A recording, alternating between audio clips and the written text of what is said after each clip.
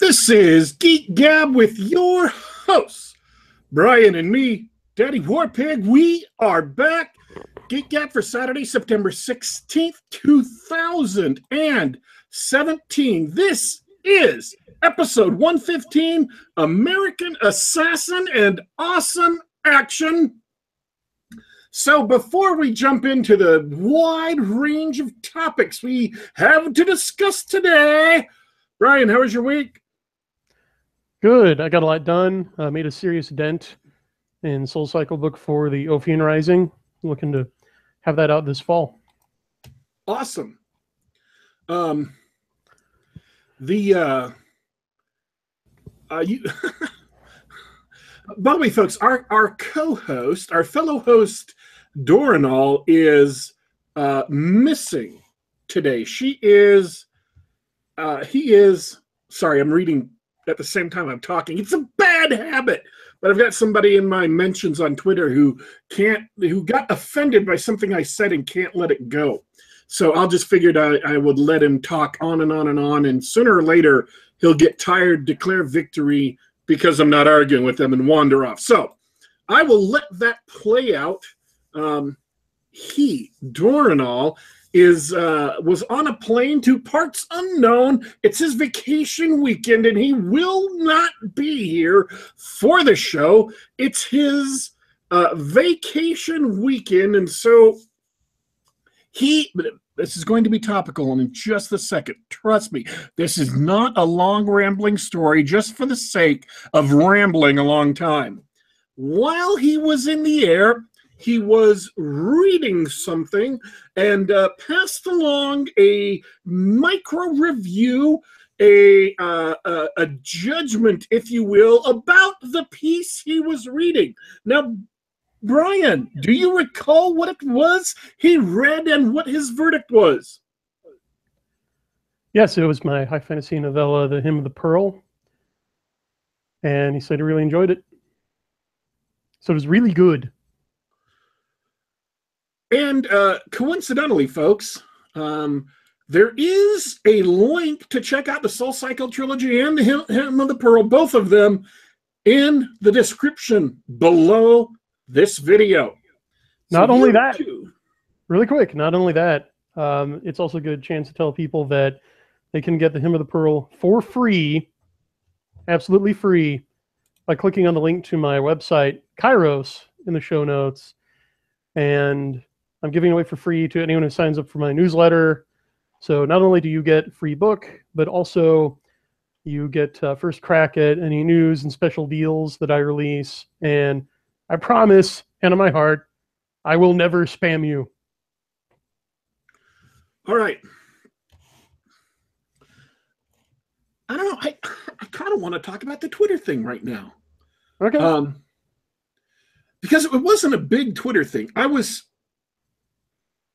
sitting on the couch downstairs watching the first half of the second Musashi movie, which is made during the 1950s. It's a samurai epic. It's a trilogy of movies that talks about this samurai, this peasant. He begins living as a peasant and later becomes a samurai. I've only finished the first two. I haven't seen them before. I had a bad introduction to the trilogy because I started by watching The Seven Samurai, and which is a great movie. It's an awesome movie. Seven Samurai is an excellent movie. You should absolutely go check that out if you haven't. Now, I watched the Seven Samurai, and I kind of subconsciously expected the Samurai trilogy to be much like Seven Samurai, and it absolutely is not. So I've watched the first two movies now. I was in the middle of the second movie, which is called Duel at Ichijoji Temple. And I got this idea, this just popped into my head, and I don't even recall why it popped into my head.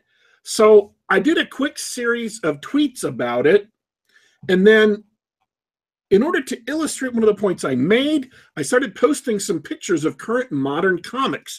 And that, for the last 2 days, that has consumed my timeline on Twitter. Because apparently pointing out what I pointed out about Marvel, which is just the same thing that other people recently have pointed out, which I'll get to when I start reading these tweets, it's offensive to some people. Some people were upset, but a lot of other people were upset because of what I showed. They were upset because of the pictures that I illustrated my point with, and it's just continued on and on. People are particularly mad about She-Hulk. And I'll explain that in context in just a sec. So here's my tweets. I'm going to read these real quick. Good but misguided. And Brian, if you have any comments or have any questions, feel free to interrupt. Okay. Good but misguided people think that SJWs are pro-modesty because they loathe revealing clothing. This isn't true. They loathe sexy women entirely. Look at Carol Danvers, a.k.a. Carl Manvers. Her face is masculine, her body, everything. Tight clothing, men's features. There is in the moment, I set up one of these Twitter moments and stuck in all the tweets about this subject. What I've included at this point is feminine women are despised in today's Marvel comic, with a picture illustrating the point, a picture of what used to be the all-female Avengers called A-Force, as depicted in the brand new first issue to the Runaways, which came out 3 days ago. It's a picture of She-Hulk, Captain Marvel, Medusa of the Inhumans, and Dazzler the Mutant, along with 2 other characters who I've never heard of before. It's a picture of A-Force, and they have gone to great extent to make half the team, the women, look absolutely masculine. Masculine jaws, masculine bodies, no breasts or very little breasts, and then went to great lengths to make Dazzler look androgynous. So feminine women, I said, and the 2 women who look kind of feminine, one is dressed up in a big coat which covers her entire body, and the other one is, you can barely see her. Feminine women are despised in today's Marvel comics, and this picture was an illustration of the point. Now, continuing the original tweets, there is a deep sickness in those who go full social justice. Normal, healthy sexuality, attraction, desire, beauty is anathema to them. I'm in favor of modesty. It is something to be treasured. Hating sexiness and sexuality is not something to be treasured. That is dysfunction. Hating sexiness and sexuality is dysfunction. I feel sad for people who have become so twisted in their hearts that they hate something so integral to humanity. To our humanity. Oppose them, yes, but also pity them, for they feel no pleasure at the sight of a beautiful woman or a strong man, a muscular man. Appreciation of beauty is intrinsic to our being. It evokes awe, a deeply affecting and spiritual experience. Now let me step out of the tweets here. Anything beautiful, of sublime beauty, can evoke awe. You can have awe evoked by a gorgeous, soaring building, by a piece of music that touches you so much you can't even speak, or by seeing someone who is absolutely beautiful. Any beautiful piece of artwork, a painting, a sculpture, a piece of poetry, a book. This is why art is significant. The most fundamental purpose of art is to bring us in contact with things of sublime beauty. Because when we encounter things of sublime beauty, it evokes this sense of awe, which is this quiet, all-penetrating feeling of wonderment at something so amazing. It is a deeply, it affects you deeply, and it's a deeply spiritual experience. Having a sense of awe, when that happens to you, people feel connected to the divine, they feel connected to God, and people who experience God, even if they're not believers, they begin to believe more. Awe, beauty is absolutely essential to who we are as human beings. It is intrinsic in us, and it is deeply spiritual. Physical beauty can evoke awe. Now, it can also evoke lust, but that's kind of to the side. That's not the point. We're all familiar with lust. In today's society, we're bathed in it. We're not bathed in awe. We're not bathed in art that is so beautiful, so inspiring, so magnificent that it evokes awe in us. Our music doesn't. Our TVs and movies, by and large, don't. There are exceptions, of course. Modern art has gone out of its way to banish anything that even hints at something good enough to evoke awe. This impoverishes us spiritually. It impoverishes us mentally. It impoverishes us as a culture. Back to the tweets. These people have no capacity to enjoy beauty, no capacity to appreciate it, and no capacity to feel awe in its presence. They do not feel beauty in their hearts, so they love ugliness. Thus, everything they make is ugly, deeply so. If you've ever wondered why SJWs make ugly art, it's because they have banished the ability to love beauty. They loathe beauty and they love ugliness. That's why they make ugly art. That's why their stories are ugly, their music is ugly, their drawings are ugly. They have embraced ugliness inside themselves and so cannot produce things of beauty. Even if, and I'll take this example as a photographer, a social justice photographer whose model, whose woman, the woman he's shooting with his camera, may herself be astoundingly beautiful, and yet somehow the pictures they produce are degrading, they are sleazy, they are ugly. And they go out of their way to do this in many cases. The last tweet, so pity them. They feel no joy in beauty and find no satisfaction in crafting works of ugliness. They are a deeply unhappy people. Now, what I did after a little bit was I realized that some people aren't going to understand exactly what I meant by Carl Manverse. So I put up some photos, 2 photos of classic Miss Marvel, and then 2 pictures, 2 illustrations of classic Mrs. Marvel, and then 2 pictures of the current Captain Marvel. Now, these are supposed to be the same woman. These are supposed to be the same character, Carol Danvers, but they look completely, amazingly, astoundingly different. And it is this difference. One of them, the new one, Captain Marvel, looks absolutely mannish. Big, muscular, square-jawed, no breasts, completely mannish. And it's heartbreaking to see a beautiful woman reduced to something that's so ugly.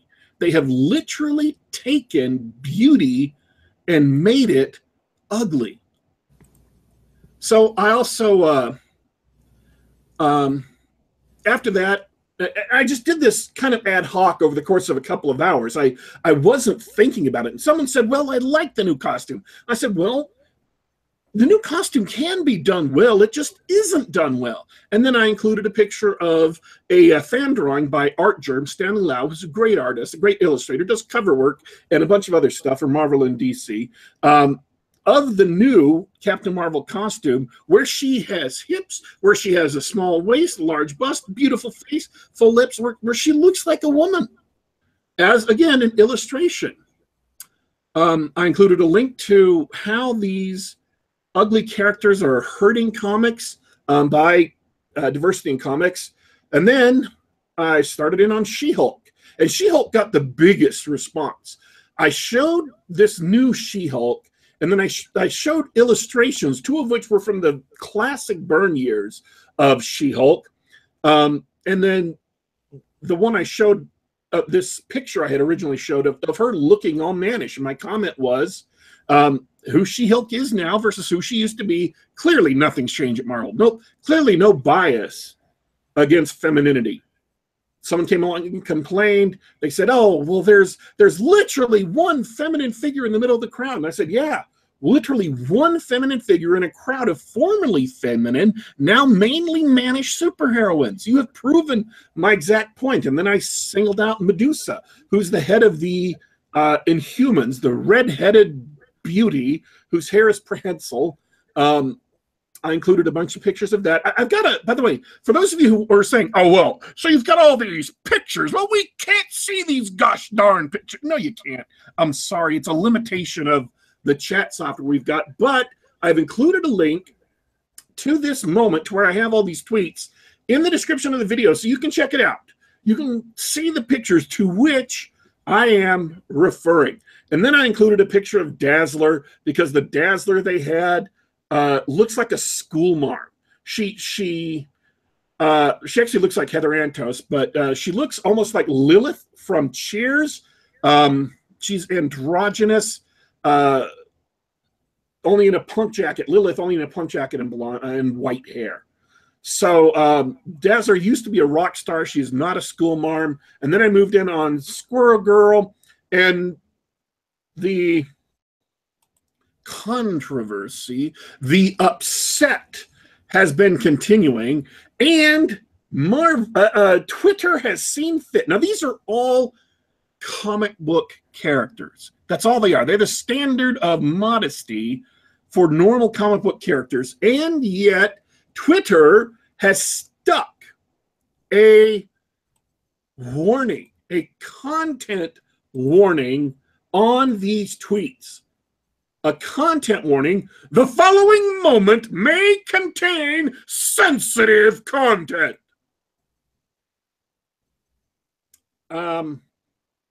Yeah, because I showed comic book characters, Twitter marked it as pornography or hate speech. So someone complained about Squirrel Girl. She used to look ugly, so that means it's okay that they made her look ugly again. My point is, a joke character, an ugly character, an autistic character is a guest character, not the lead of her own title. You know, if you're going to have her be the lead of her own title, she needs to be what she was. She started off as a joke character. They made something more out of her. And now Marvel has made her into a joke character again, but keeps on insisting she's a real superhero. We're supposed to take her seriously, like she's Wolverine or Captain America. We're supposed to take her seriously, like she's the new Spider-Man, Squirrel Girl. She's not.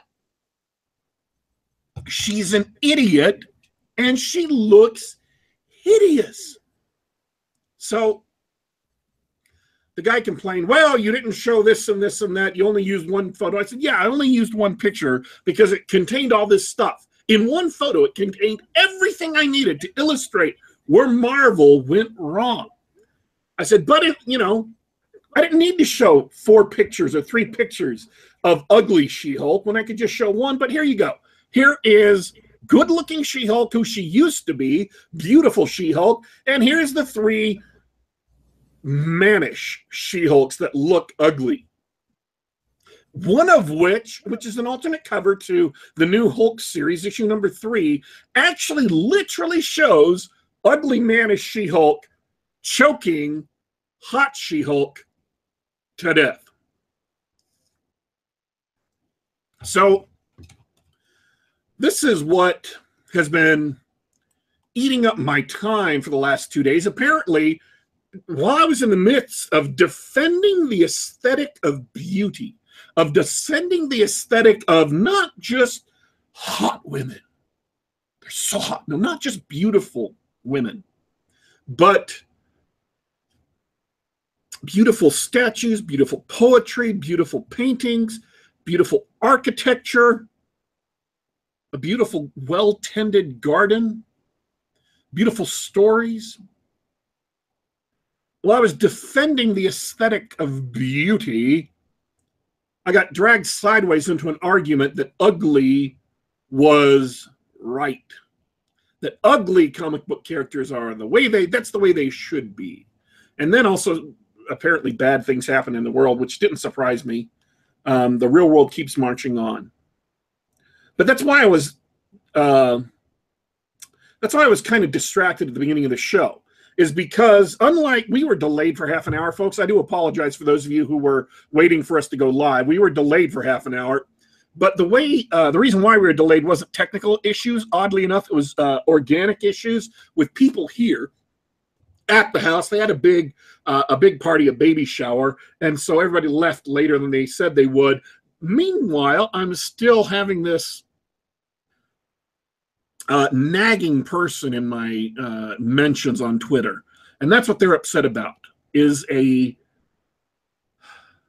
well-written, cogent defense of why aesthetics is not irrelevant, of why brutalist architecture didn't just make ugly buildings, it also brutalized the soul. It also damaged the ability of the citizens of those Eastern European and South African countries, Eastern European and South Africa, to feel a connection to the divine, because brutal architecture never invokes a sense of awe, and awe is intrinsically involves feeling a connection with something larger than yourself. So now I know my co-host Brian, who has mercifully been silent, has some strong opinions on aesthetics. Does that rant, has that inspired any thoughts in you, Brian? Oh, absolutely. The main thought is, if you get the sense that not just Marvel Comics, but the mass media in general is messing with you, that they're trying to make it so you can't have nice things and try to make you feel demoralized, you're absolutely right. It's intentional. It's concerted. It is malicious. Okay? Because the people in charge know that this stuff is ugly. All right?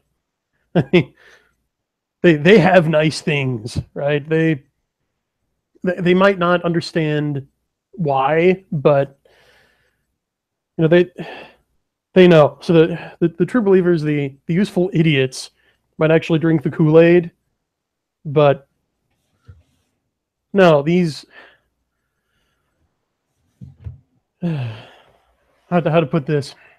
Okay, look, men have been, from a purely biological standpoint, okay, designing women, and I don't mean the 80s sitcom of Delta Burke.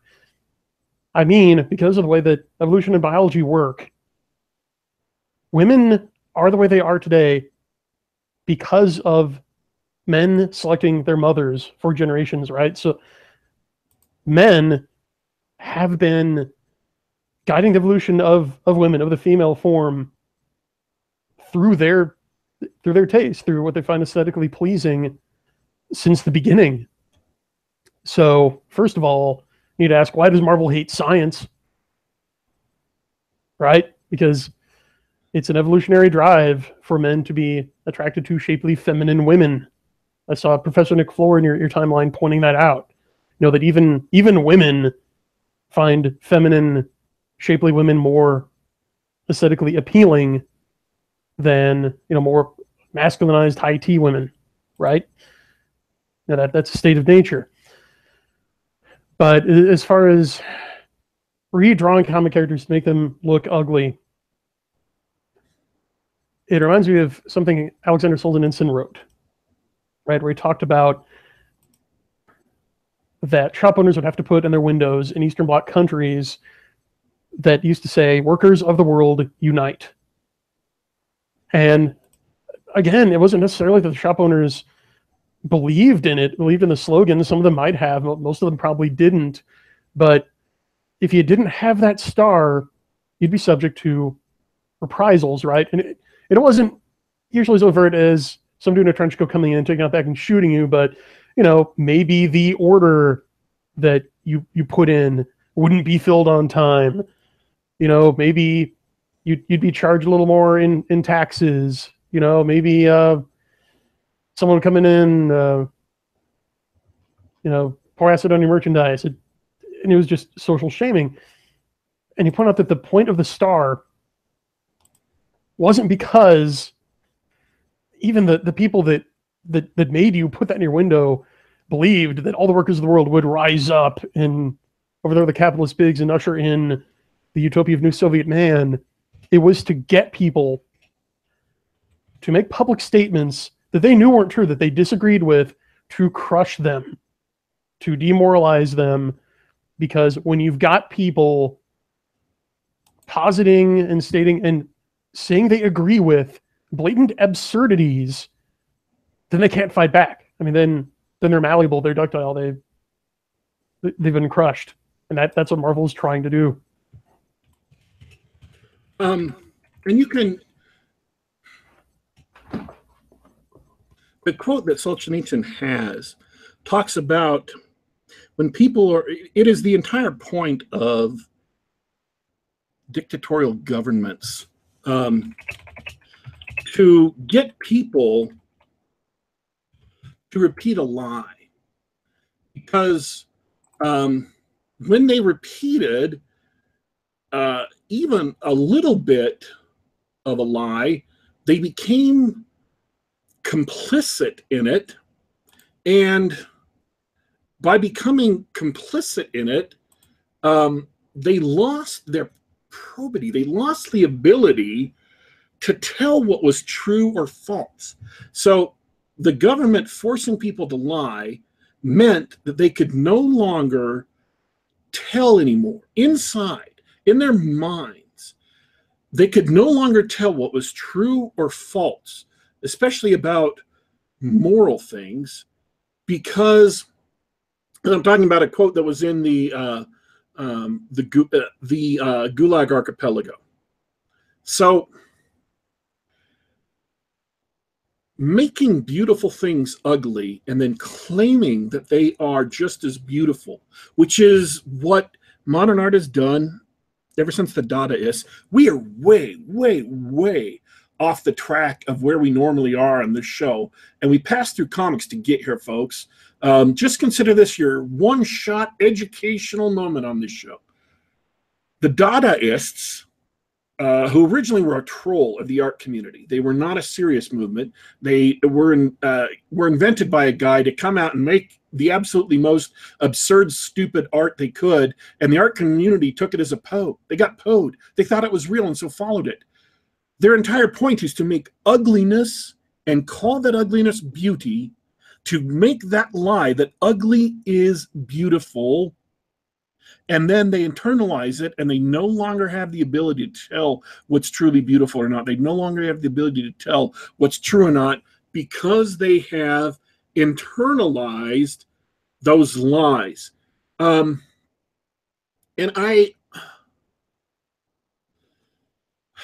I'm sorry I don't have Solzhenitsyn's quote here, because it is one of those examples of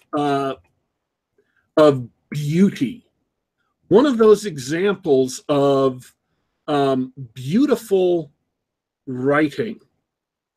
So if someone knows it in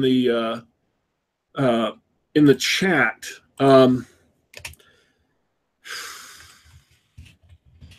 I would love to read it so you can read it on the show, but we don't have time. We're just going to have to move on. But that's but to bring this back to what I was talking about, beauty is important in aesthetics because it's important in ourselves. Beauty is what uplifts us. It's what takes us above the common meat we have to deal with as everyday people. It's what uplifts us above the animal man. Beauty and truth and beautiful things. Every human society makes things that are beautiful. Even the most functional bull, even the most functional wooden bowl, if you look at ancient cultures before we had agriculture, before we had written language, before we had anything resembling civilization, they put craftsmanship into it and make of it something beautiful. They draw pictures, they carve things. We hunger for beauty. We hunger for beauty because it is necessary. And to make something ugly and then to lie about it and call it beautiful is to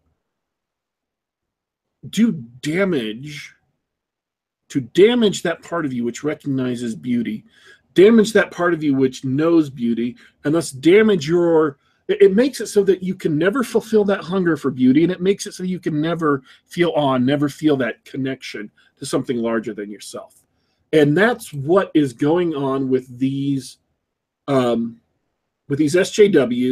who have infested comics, especially Marvel.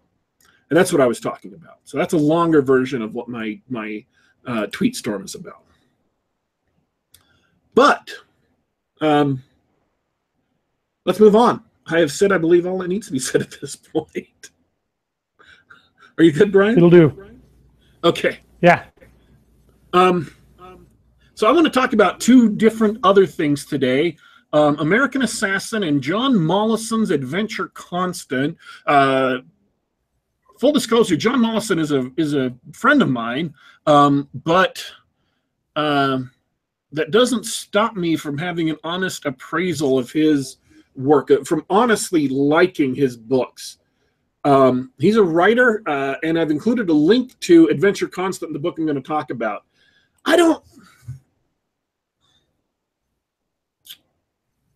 This is me thinking. And I know it's me leaving you hanging as an audience, that you're left in this dark void of silence, looking around and thinking, why are they boring the hell out of me right now? Why aren't they talking? Why aren't they providing me with entertainment? I apologize. Occasionally, I have to pause to allow my thoughts to process. Once upon a time, I didn't have to do that, but occasionally now, as I've gotten older, my brain cannot keep up with my mouth, so I've had to add in a little bit of pause in order to gather my thoughts, especially about Adventure Constant. I'll tell you why. I don't have a rant about Adventure Constant. I don't have a long, detailed theory comparing it to all these other things. I've got that about American Assassin. In fact, if you'll allow me to switch tracks for just a second, I don't even have to think about my opinion about American Assassin because it fits in with things I've talked about so much. It's really easy to define. It's Michael Keaton's new movie. It's got a bunch of actors, 3 actors you might have recognized, and it's about a kid whose fiancée is shot and murdered mere minutes after he proposed to her on a beach somewhere in the world. She was shot and killed by Islamist terrorists, and then he goes out on a mission to find the terrorist responsible for murdering his fiancée and kill him. And in the process of doing this, he's recruited by the CIA to become a terrorist killer. It's a thriller. It's an action-adventure movie. It's got a lot of shaky cam. The plot doesn't hold together real well, but Michael Keaton delivers such a compelling performance, and Michael Keaton is a star. His career was kind of dead a bit for a while before Birdman, but he is a great actor, and he delivers a great performance in this role. It's good to see him getting more work now and more high-profile work, specifically in like Spider-Man Homecoming and this movie, because he just does a killer job. He plays a Navy SEAL who is the trainer of these American assassins. And honestly, his performance is the best thing about the movie, and it makes it worthwhile to sit through the movie. I'm not saying the rest of it is bad. It's not an amateurish movie. It's not a poorly made movie. It's just not great. And it's kind of muddled as it's to its morality. And if you're familiar with postmodern movie making, you'll see the plot twist coming a mile away, or if you've seen the trailer, you already know what the big plot twist is going to be. So on that level, it's a little bit disappointing, and the combats are kind of hard to follow a lot of the time because of shaky cam, but it's still put over the top solely because of Michael Keaton's performance. And if you like action movies, especially if you like Michael Keaton, you should go see it just for that. See, I didn't have to pause because I have finally tuned my brain to analyze and understand movies and to present, to compare them to already existing examples of the oeuvre, compare them to aesthetic judgments I have made in the past, and deliver that opinion to you, our unusually intelligent and interactive audience. So let me stop for just a second. Brian, do you have any questions about American Assassin? No. You're on a roll. Go ahead. I think that might be the shortest review I've given on the show, actually. But I'm at a little bit of a loss when it comes to Adventure Constant. Not because Adventure Constant is bad. At least from my point of view, I enjoyed the book. I enjoyed the book thoroughly from beginning to end. It is an example of the brand new pulp revolution movement, the pulp revolution scene. These writers from the pulp revolution, which, you know, if you've listened to the show at all, you've heard us talk about them. John Mollison, Raleigh Nyanzi, Miss Lane, I don't want to say her first name because I'm going to get it wrong. I apologize. David J. West, the several other authors who are part of the pulp revolution. John Mollison is one of them. And man, now, see, I want to go look at a list because I know I've left people off. And there are going to be people, Crosova Magazine, for example, I didn't mention, which is great. And I've left people off that list, writers. It is not a slight. Please don't take it as a slight. I'm just, I am in a flurry of assembling my opinion about Adventure Constant, and if smaller things have fallen to the wayside, please feel free to just overlook them in this instant. So it's pulp. It's pure pulp, beginning to end. It's a fast-paced, interesting action-adventure story, and it is highly unusual in a certain sense, in that it does not take place in our world, but it takes place in what might be phrased a funhouse mirror version of our world, where even though it's the modern times, even though it's 2000 and something, Japan is still ruled by the shogunate. The Nords still, at least their ceremonial gear is still Viking. Hawaii is its own kingdom, the Polynesian kingdom. China is the Red Collective. Germany is the, oh, I want to say this right. I don't want to screw this up. It was the mechanical something or other. I screwed it up. My apologies. And the Panama Canal, for example, can't be used because there are either creatures or men who wear the skins of creatures who prey upon the ships that pass through. So no one can use the Panama Canal. They have to go all the way around. And everything in this world, it's called Adventure Constant because the very natural laws of this world are set up to encourage pulp adventure actions. That if you're standing on a ship and you need to get to another ship, and the only way for you to get to another ship is to run along a spar, grab a rope, and swing over.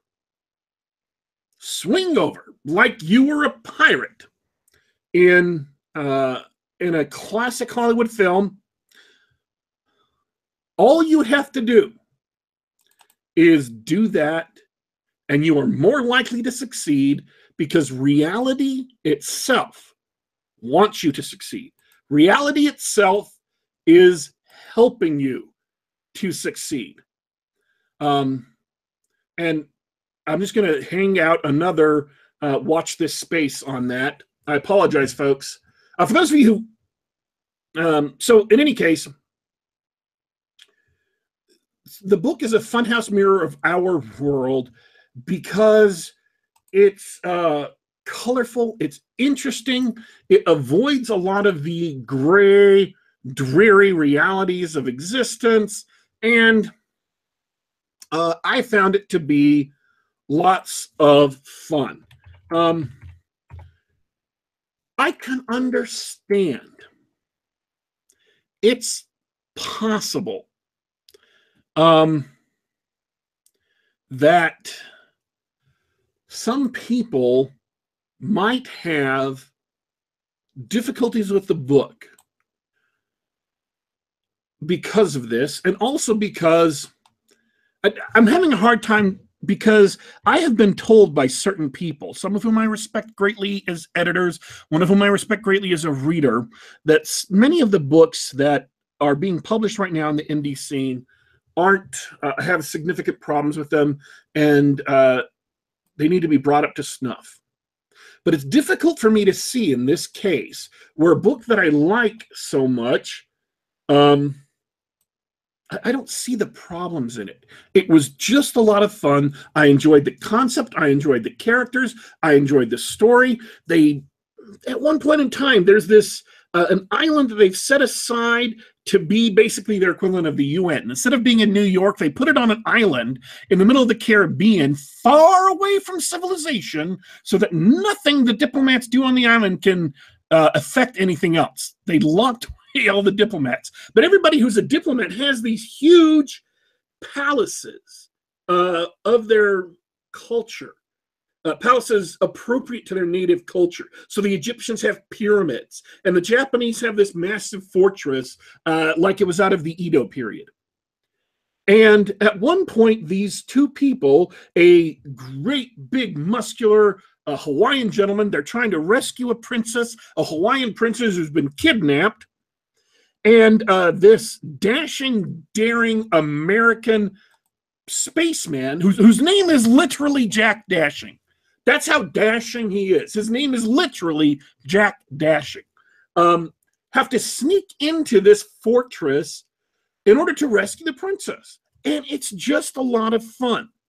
So I enjoyed the book, as I've enjoyed most of Mr. Mollison's work. I haven't read all of it. I'm not saying he has bad books. I just haven't read everything he's written. So I can't say I've enjoyed stuff I haven't written. Sorry, John. But I have enjoyed it quite thoroughly. And if there is things about the book that are not up to snuff from some artistic sense, I don't know what they are. I can't tell you because I enjoyed the book so much. I guess I'm too close to the subject matter. I'm too close to just enjoying the book to be able to sit back and pick it apart. So I wish I could give you a more balanced review. I wish I could tell you, oh yes, absolutely, this book is great, but it does a little bit this here and it does a little bit there. So, if you don't like this kind of stuff, you might, I don't know. I enjoyed it thoroughly. I would recommend anyone try it. There's a link to buy it in the description, and it only costs $2.99 on Amazon. So you're not out anything, really. I had to spend $8 to go see American Assassin. And I did not enjoy that nearly as much as I enjoyed this book. Help me out here, Brian. Throw some content at the audience while I drink some water. Okay. Well, kind of picking up from our discussion of Seven Samurai, I just saw the Dollars trilogy for the first time. Oh, yeah. Excellent. Love it. Absolutely. And but for the audience that doesn't know, this is Sergio Leone's trilogy of Western starring Clint Eastwood. It is for a fistful of dollars, a few dollars more, and the good, the bad, and the ugly. Right. Absolutely. And the reason that it ties in with Seven Samurai, which was directed by Akira Kurosawa, is that many people have said that A Fistful of Dollars is an unauthorized remake of Kurosawa's movie Yojimbo. And Kurosawa was one of those people. So he and Studio Toho sued Sergio Leone and Jolly Pictures over the Fistful of Dollars. Now, Leone claimed that he did not directly base the movie off of Yojimbo. Instead, he based it off of Dashiell Hammett's 1926 novel, Red Harvest, which Kurosawa reportedly also based Yojimbo off of.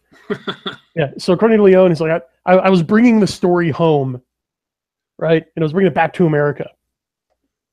Well, the court disagreed, and Toho and Kurosawa won the suit. So they got the exclusive like East Asian rights to distribute Fistful of Dollars and like 15% off the back end. As a result, Kurosawa ended up making more money off of Fistful of Dollars than he did off of Yojimbo.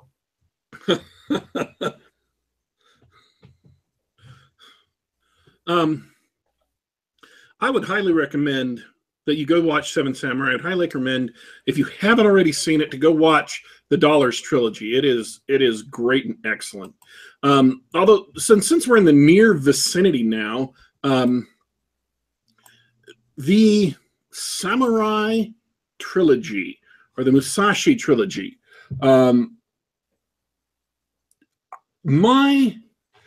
I'm not going to say it's bad, because it's not bad. It's got Toshiro Mifune in it, and he's just he's an incredible actor. He just dominates the movie. My difficulty is not that I couldn't tell what was going on. It's that in many scenes, I couldn't tell why something was happening. It seems like there were a lot of cultural assumptions in the original novel translated to the movie that I don't know enough about to understand what it was, why the characters were doing what they were doing. And so a lot of times I was confused because events seemed to follow some logical progression, but the logic was alien to me and I didn't know what it was. And so I couldn't fully enjoy the trilogy, at least the two movies I've seen so far. And again, I was expecting something a lot more action-oriented than it is. This is very much a drama. It is not a combat movie. There was a review on the outside of the DVD slip from Netflix that says, from the very beginning, he's trying to be a courageous samurai, and in the amazing, thrilling climax of the first movie, he proves how courageous he is. I was expecting a battle. I was expecting a sword fight. When someone says to me, thrilling samurai climax, prove courage, you expect a sword fight. That was not what I got. He may have shown courage in what happened at the end of the first movie, but it was absolutely not what the description of the movie I had read had indicated was going to happen. And it may be unfair to the movie to say, but, oh, here it is. Let me read it. I've got the exact text in front of me. In the film's bracing climax, Miyamoto finally gets a chance to prove himself.